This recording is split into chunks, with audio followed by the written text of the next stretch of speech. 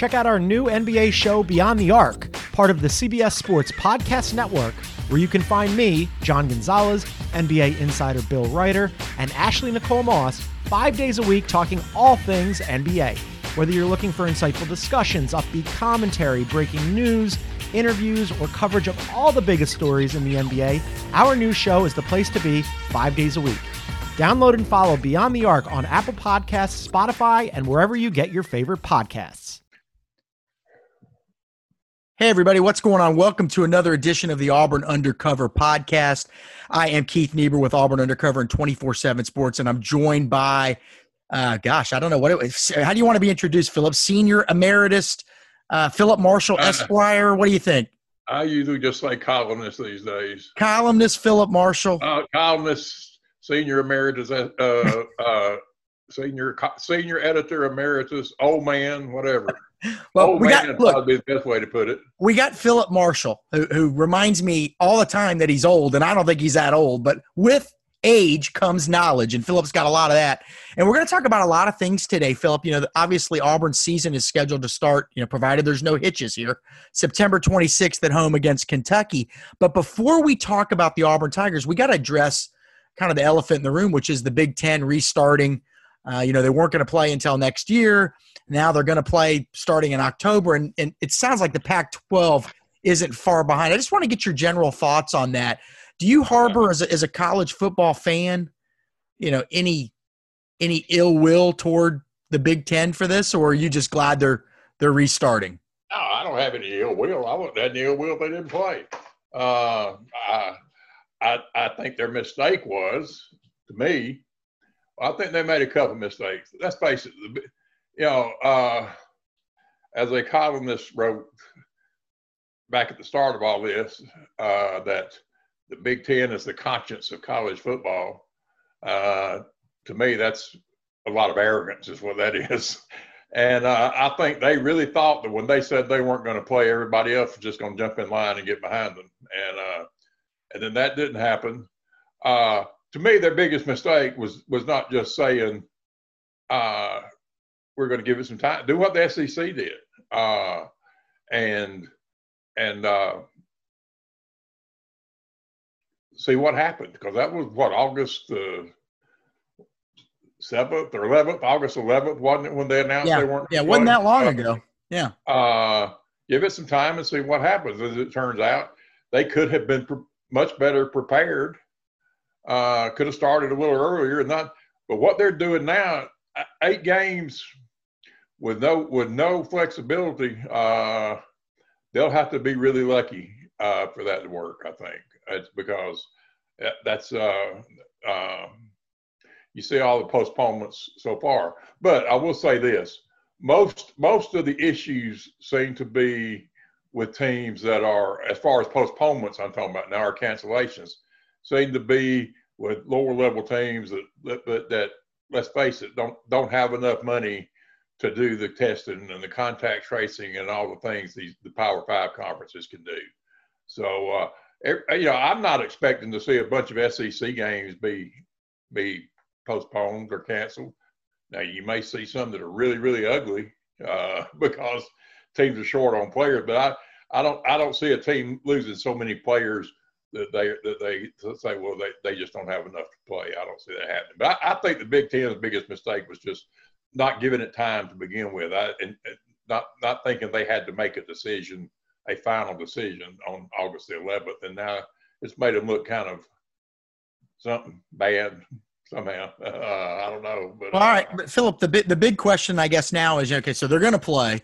So suppose a team goes 8-0 or 7-1 in the Big Ten and then wins that 9th game or whatever that weird thing they've got set up. But is that enough? I mean, an SEC team potentially could play 10 plus an SEC championship game. That's 11. As ACC, some of them are going to play 11. Obviously, North Carolina's got a cancellation, so they're back down to 10 games. But is that enough for the Big Ten, or to stake a claim to a spot in the playoff? Or do we really just need to say we can't decide right now? Look, if there's a dominant team in that league, we got to get them in the playoff. Or do we need to know right now? Is it cut and dry? In my opinion, it's not enough. But I don't have any doubt that specifically, if Ohio State goes 9-0, they'll be in the playoff. I don't have any question about that. The problem I have with the whole system is that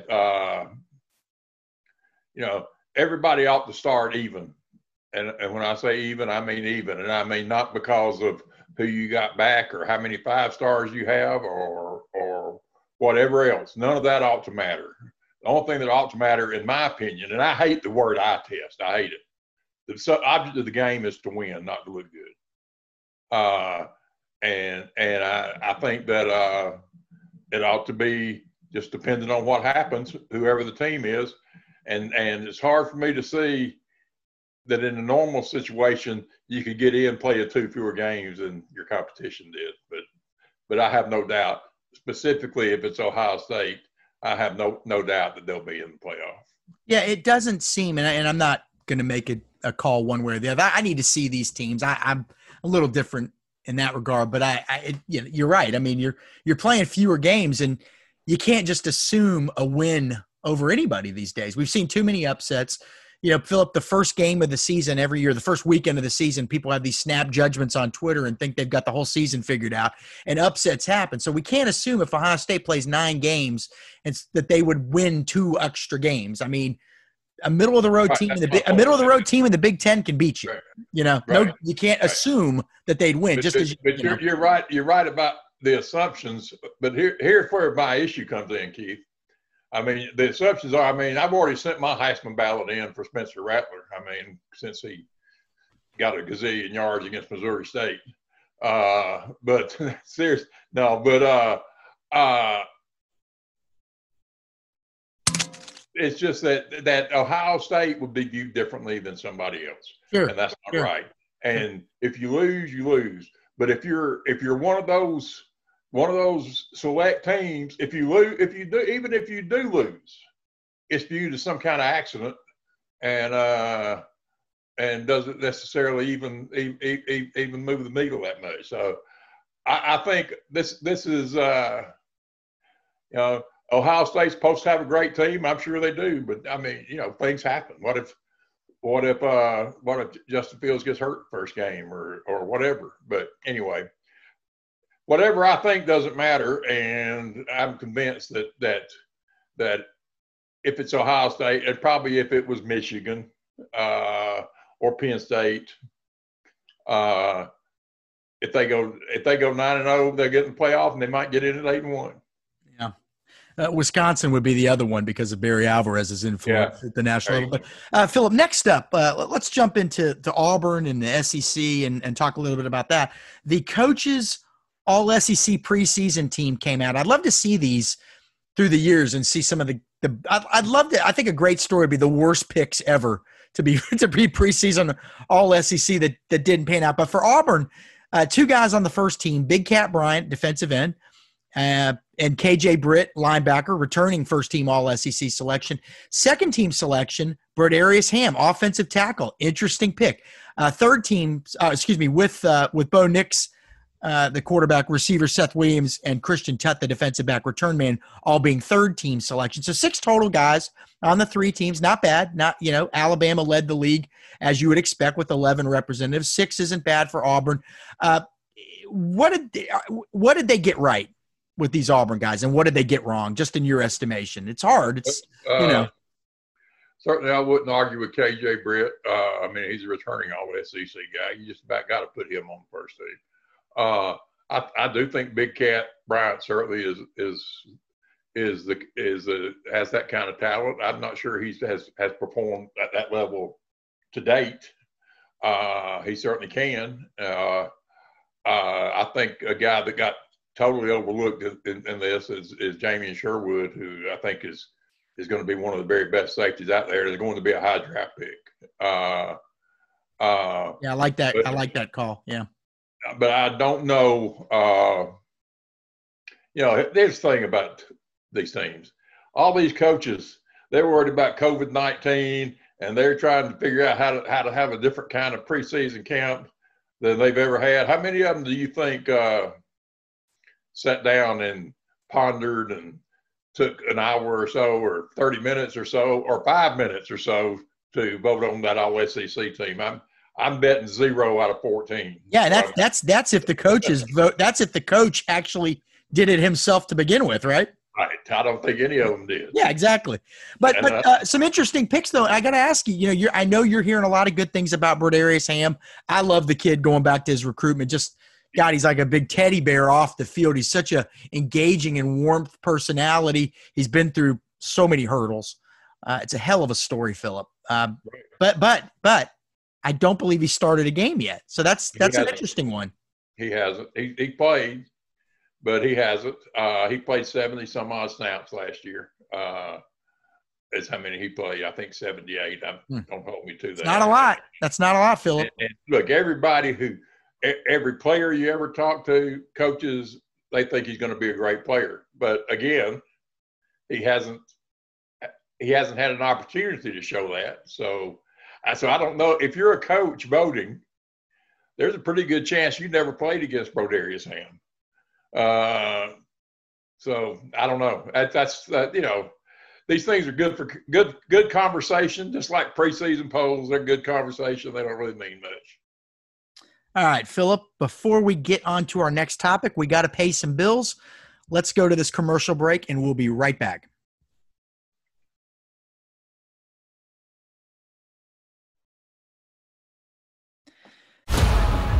Explore the weaponization of rap lyrics in the criminal justice system in the new documentary, As We Speak, Rap Music on Trial. Now streaming exclusively on Paramount+. Head to ParamountPlus.com to try it free. Terms apply. All right, Phillip, I've been watching coaches' weekly shows since I was a kid. Bobby Bowden, Charlie Pell, Howard Schnellenberger, all the way to today. And it seems like if you were to log the question that was asked the most over my lifetime of watching these shows, the last 30 plus years, it would be, Coach, why don't we throw to the tight end more? Okay.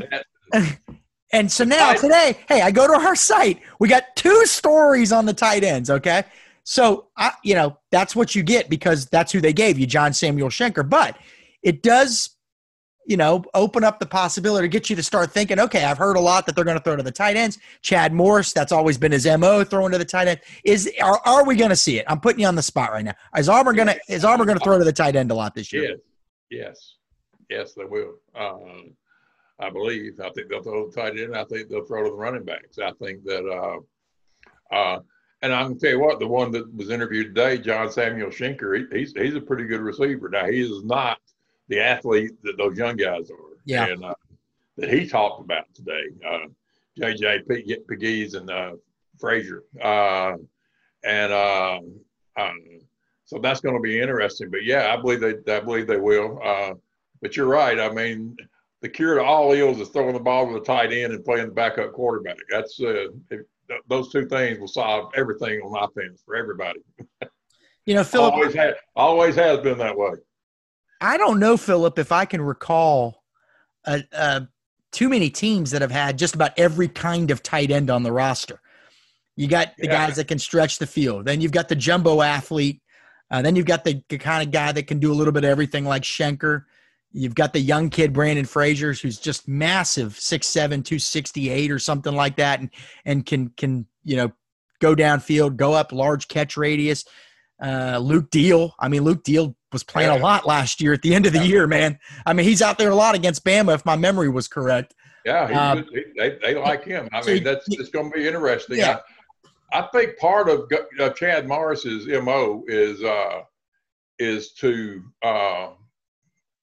have guys out there that you don't know until they come out, until they get there, where they're going to line up. They might line up in and that was going to be my question. Is okay, so if you're putting in Luke Deal, does the other team know what you're going to do because you're putting in Luke Deal? That would be, would you rather have a guy that's kind of more jackknife guys that can do everything, because I've heard you guys talk about substitutions before and maybe that tips off defenses, or is it, you tell me. I'm just trying to get a feel for this position group. Well, I don't know. I think that obviously I think everybody'd rather have Gronkowski or somebody like that that's about 6'7" and 280 pounds and runs like a wide receiver. That's that's what you're looking for. Well, But, okay. Maybe I should phrase it. Do they feel like they've got, from what you've heard, what does the staff feel like they've got in this tight ends group? I think they got a lot of some really talented guys that haven't played for the most part, except for John Stinker and Deal a little bit. I think that from what he has said and what Gus has said, that sometimes he plays one tight end, sometimes he plays two tight ends. So I guess if you play two tight ends, you'd probably one of them would be going to play like a real tight end, but then maybe they won't. So I don't know. It's going to be interesting to see, and they're going to throw more to the running backs as well. They say so. Oh, I agree with that. I think they have to. I think again, I've probably told you and bored other people with this, but I've kind of look. I'm not a coach, Phillip. You're not either, but we try to guess, and that's kind of part of the fun of being a fan too. But I've watched some of these old 1980s SEC games with some of the teams that threw to the running backs and tight ends a lot. And it's interesting. I'm curious to see. I'm really fascinated to see how they use all these pieces. My question to you, back to these tight ends, though, which one are you most intrigued by? For me, it was Frazier, but I think I know what he is, so I have an expectation. I'm really intrigued by J.J. Pegues because is he going to line up in the Wildcat? Is he going to be a fullback at times? Is he going to be? Are you going to put him out wide? I mean, I've seen the guy's film, and he's hard to tackle. So. Which one really intrigues you? Frazier is a prototypical NFL kind of tight end, body wise. I mean, really tall but Pegues that's a different deal. And I don't know. When he signed, Gus talked about that he might play Wildcat and he could do all these things at 300 pounds. And John Schenker talked today about him doing things that you just don't see tight ends do. So that's going to be a very, very interesting thing to see. And Gus mentioned then the Wildcat, the possibility of him playing in the Wildcat. That's a 300-pound Wildcat quarterback. That's that'd be interesting.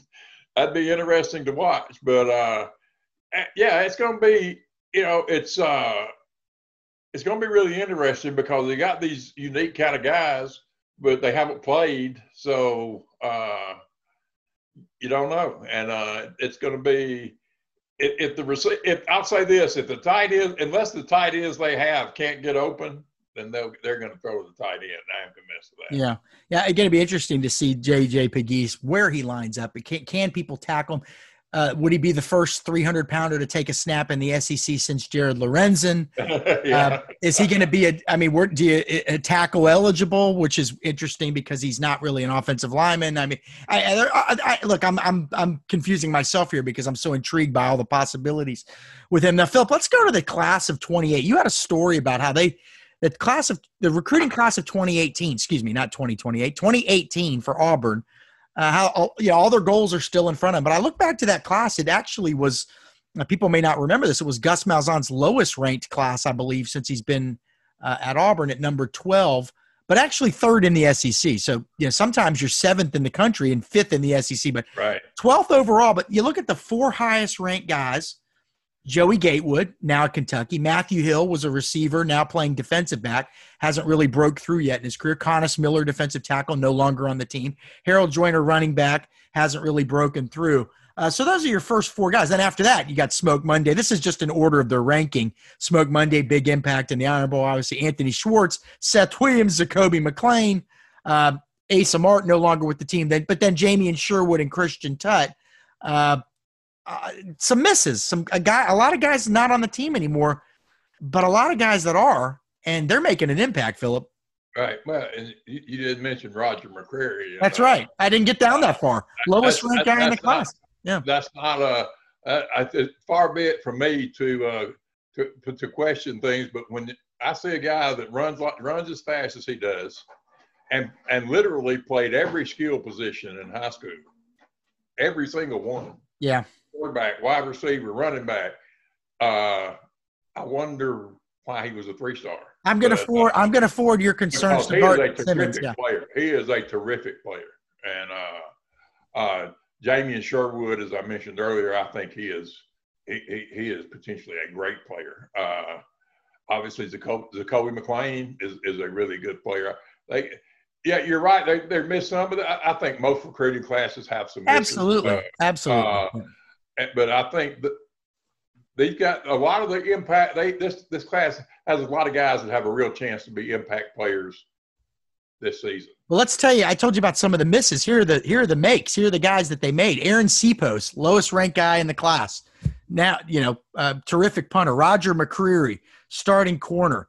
Shedrick Jackson, receiver. Sean Shivers, Iron Bowl hero. Daquan Newkirk, going to be starting at defensive tackle. Christian Tutt, Jamie and Sherwood, like we said, Jacoby McClain, Seth Williams, Anthony Schwartz, Smoke Monday. And then, obviously guys like, Harold Joyner, Matthew Hill, Caleb Johnson, their stories have yet to be written. They're still, and same with Daquan Newkirk, quite frankly. They're still trying to, Cameron Stutz is another one. These are young guys. In the old days, Phillip, you remember, gosh, this is their third year. Some of these guys are veterans. It wasn't that long ago. You were in your third year. You were a third-year redshirt sophomore. You were still fighting to get in the starting lineup. So these days, people tend to write guys off if they haven't contributed in their first couple of years. That's a mistake. I think some of these younger guys. That's definitely a mistake. Yeah, I think some of these younger guys we're going to see some more from too. I think you even see them write people off. They don't contribute the very first year. That's right. But it's I think sometimes we get a skewed view here of recruiting rankings. If you go read national recruiting stories, if it's somebody else that finishes 12th, they'll be talking about what a great year they had and how they made a move and all this stuff. But if you finish 12th and you're an SEC team, like you said, you might be 12th in the nation and 7th in the country. And if you're Auburn, you're probably in the same state with somebody who finished first or second. So, but to me, what constitutes a good recruiting class is impact players. I think that, and that class it had numerous guys who seem to have a chance to be impact players, and some that have already been. Yeah, I agree with you. In fact, I was just going to say, you kind of stole my thunder there. Difference makers. So who are your difference makers in that class? Well, obviously Anthony Schwartz, Seth Williams, Jacoby McClain, Jamie and Sherwood, and maybe Daquan Newkirk. I mean, some other guys, but maybe Daquan Newkirk. If Newkirk can stay healthy, I mean, he is a very big, very powerful, very athletic man, and if he can stay healthy, then I think he's going to be an impact player. But and by the way, to do that. Very smart guy too. Having gotten to know him many times, much through the years. And he was a guy that really didn't push himself academically in high school, but once he started committing himself in the classroom, you always knew when you're having conversations with him. And I actually went to Mississippi Gulf Coast Community College to do stuff with him, and I've known him since high school. He's one of the more intelligent guys on the team. So. We wish him well, obviously, in 2020. Now, Phillip, before we get to our last topic, we got to pay some more bills. We're going to go to one more commercial break, and we'll be right back.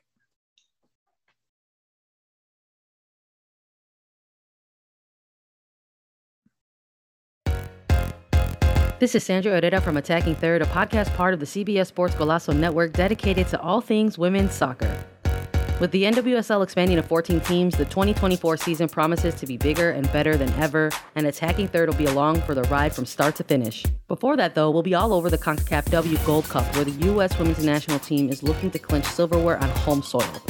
We'll also be keeping tabs on the winter transfer window, the Women's Super League, the UEFA Women's Champions League, and elsewhere. Coming to you multiple times a week with game previews, recaps, analysis, breaking news, exclusive interviews, and more. Attacking Third is your one-stop shop for the best coverage of the women's game. Download, follow on Apple Podcasts, Spotify, and anywhere podcasts are found. Make sure you subscribe to Attacking Third.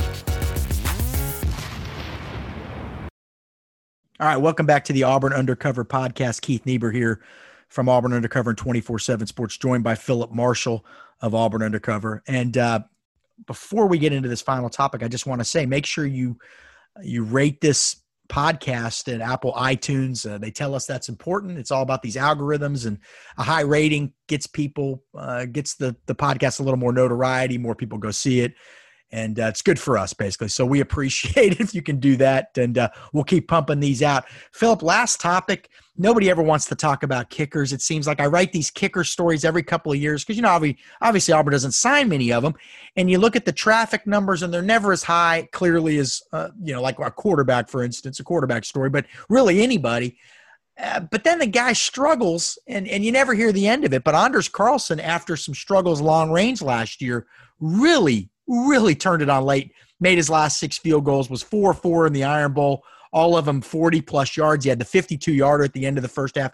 I mean, there were so many heroes in that game, and he certainly was one of them. And then you've got the great story of the parents, their ties to Alabama, which added so much to it. His mother once working for Bear Bryant, and then obviously his brother was an All-American kicker at Auburn as well. You've interviewed Anders a lot the last few years. Can you tell? I mean, I saw him after the Iron Bowl last year, just walking in and around campus. You'd never know that he was even on the football team. He's such a reserved guy. He's always got a smile on his face. But after that Iron Bowl, he looked a little bit more confident than I'd ever seen him before. He was feeling good about himself, I think. Finally. He's very much like his brother. Fantastic kids. Yeah. Very, very much so. And Deacon Jones, their grandfather, I spent a half a day when I was doing a story on Daniel. I spent half a day at Deacon's house visiting with him and him telling me his stories about all the things he had done to support the Alabama program. And even then, he referred to Daniel as turncoat because Daniel was a huge Alabama fan. Oh, yeah. And but of course, he was thrilled for Daniel, and I didn't talk to him again after that. But I'm sure he was thrilled for Anders too. But who he told me that day, by the way, that Anders had a stronger leg than Daniel did. And Daniel's kind of seminal moment was in the Outback Bowl, his redshirt freshman year, when he claimed a field goal to force a second overtime off the right upright, and he said that it was difficult for him to deal with failing in that situation, but that it helped him going forward. And I think that Anders kind of had his time when, for whatever reason, I mean, he went through a stretch where he just could not make a long field goal. And obviously it's not lack of leg strength. It's just, I guess it's kind of like all you golfers, something you just lose your stroke somehow. But I think the Alabama game was a huge moment for him, and he said his goal is to be the best kicker in the country, and I think he's probably got a chance to do that. Phillip, we should point out he's also – I don't know what his grade point average is, and Anders he's in that aviation program at Auburn, and I believe, if my memory's right, he's already got a job with Delta, doesn't he? I mean, I think that's the case.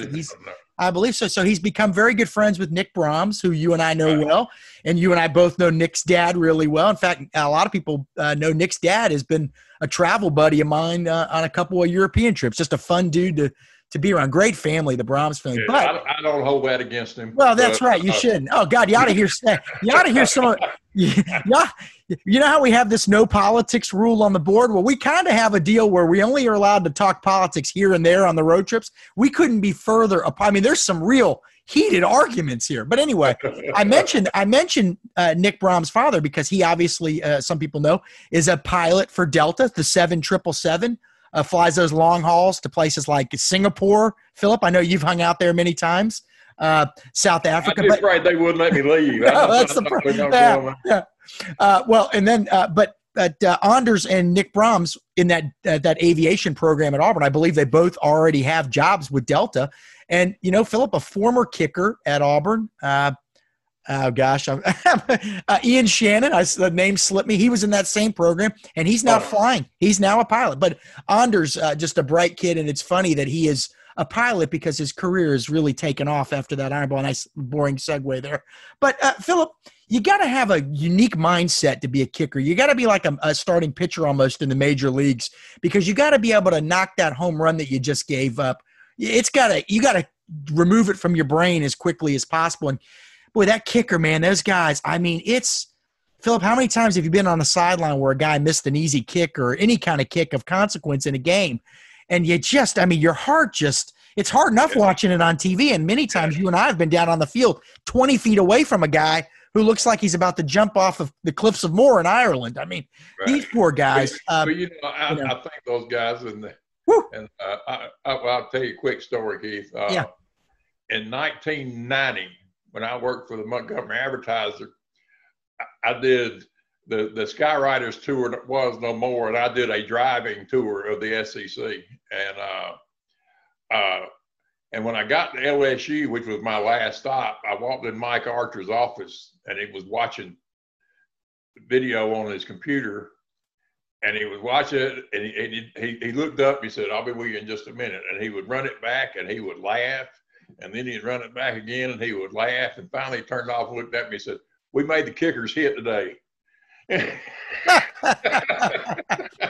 Well, it's always fun. Every team has a kicker. You know this. Every team's got a kicker that looks like Mr. Olympia, the jacked up bodybuilder type kicker. It's a much different deal now even than it was then. It's much more advanced. Yeah, Auburn had a kicker in '97 that kicked the field goal to beat Alabama, Jarrett Holmes, who got in trouble when he was in junior college because he kicked off and he got a cheap shot, got blindsided, and then chased the guy all the way back down to the goal line that hit him.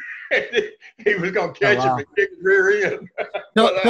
It's time for me to put you on the spot one more time here. Anders Cross, he's got 2 seasons left. Yeah. Well, gosh, 3 maybe. I mean, who knows, right? Yeah. I mean, hey, if your Gus Malzahn, don't you beg him? Anders, have you ever thought about this graduate program that Auburn has? And, you'd be great for it. You'd be great. But Anders Carlson, theoretically, we think maybe 2 seasons left before he goes off to the greener pastures of the green of the NFL. But is he going to be an all-SEC player? What's your guess? I say yes. I think he ends his career as an all-SEC player. I think his track at Auburn is going to look very similar to his brother's. That's what I think. All right. I think that now he won't have as many field goals. He's not going to break the SEC record for scoring like Daniel did. But of course, Daniel kicked for 4 years. Of course, he can too. But I think he's going to be that caliber. Now there might be somebody else that sure. is just as good and. I don't know, but you never know who's going to have that special season too. Here's the thing to me about that impresses me the most. Really, not just kickers. Anybody that's playing any competitive sport, if you can be at your best when it matters the most, because that's got to be hard. Whether you're a kicker or a quarterback or whatever you are, to say, okay, this is on me. And I saw, Keith, the guy that ended up at Florida, Robert McGinney, who missed a 42-yard field goal to beat Alabama in 1984. And he was at Florida in 1985. He couldn't handle it. And he's a great guy. He's a Facebook friend. He's a good guy, but it was just too much. And I knew there was another Auburn kicker named Matt Hawkins who missed a field goal to beat Georgia in 1994. The game ended in a tie, and he said he literally had an emotional breakdown because of it. So it's a heavy load to carry, and I think players now. I don't know how much sympathy, to be honest with you, Robert McGinney got from his teammates after he missed that field goal against Alabama. But I think players now empathize more with kickers than they once did, and I think that kickers are more. I don't want to say they ever weren't part of the team, but they are viewed more just like another guy now than they used to be. And so it's tough, but I think that's why experience matters. The more experience you got, the better chance you got to be ready in those situations. Hey, if I'd been West Byram and even though it was an extra point length field goal, and I got to kick a field goal to win the national championship, I'd have probably fainted right there on the field. I don't know if I would have fainted. I think they would have had to get me a new pair of pants. Yeah. But well, all right, Phillip, great stuff, man. We appreciate you spending your Thursday night chatting with me. We're clearly we don't have much going on in our personal lives. Actually, you're married. You've got a lot going on. I'm sitting here down in Florida with my mother watching Barnyard Builders 4 hours a day. Well, Phillip, thanks again, man. We appreciate it. For Phillip Marshall, this is Keith Niebuhr with Auburn Undercover, and we appreciate you all stopping by to listen to the Auburn Undercover podcast. Take care, everybody. It's the UEFA Champions League on Paramount Plus. Europe's top club soccer tournament. Champions versus champions. The best teams facing off in the knockout rounds. Magnificent! And it all takes place while you're filling out financial reports at work, in the middle of your day, in the middle of your week. So use that second screen, call in sick, do whatever you got to do to tune in Tuesdays and Wednesdays. Nobody watches the UEFA Champions League like us. Stream every match live exclusively on Paramount Plus.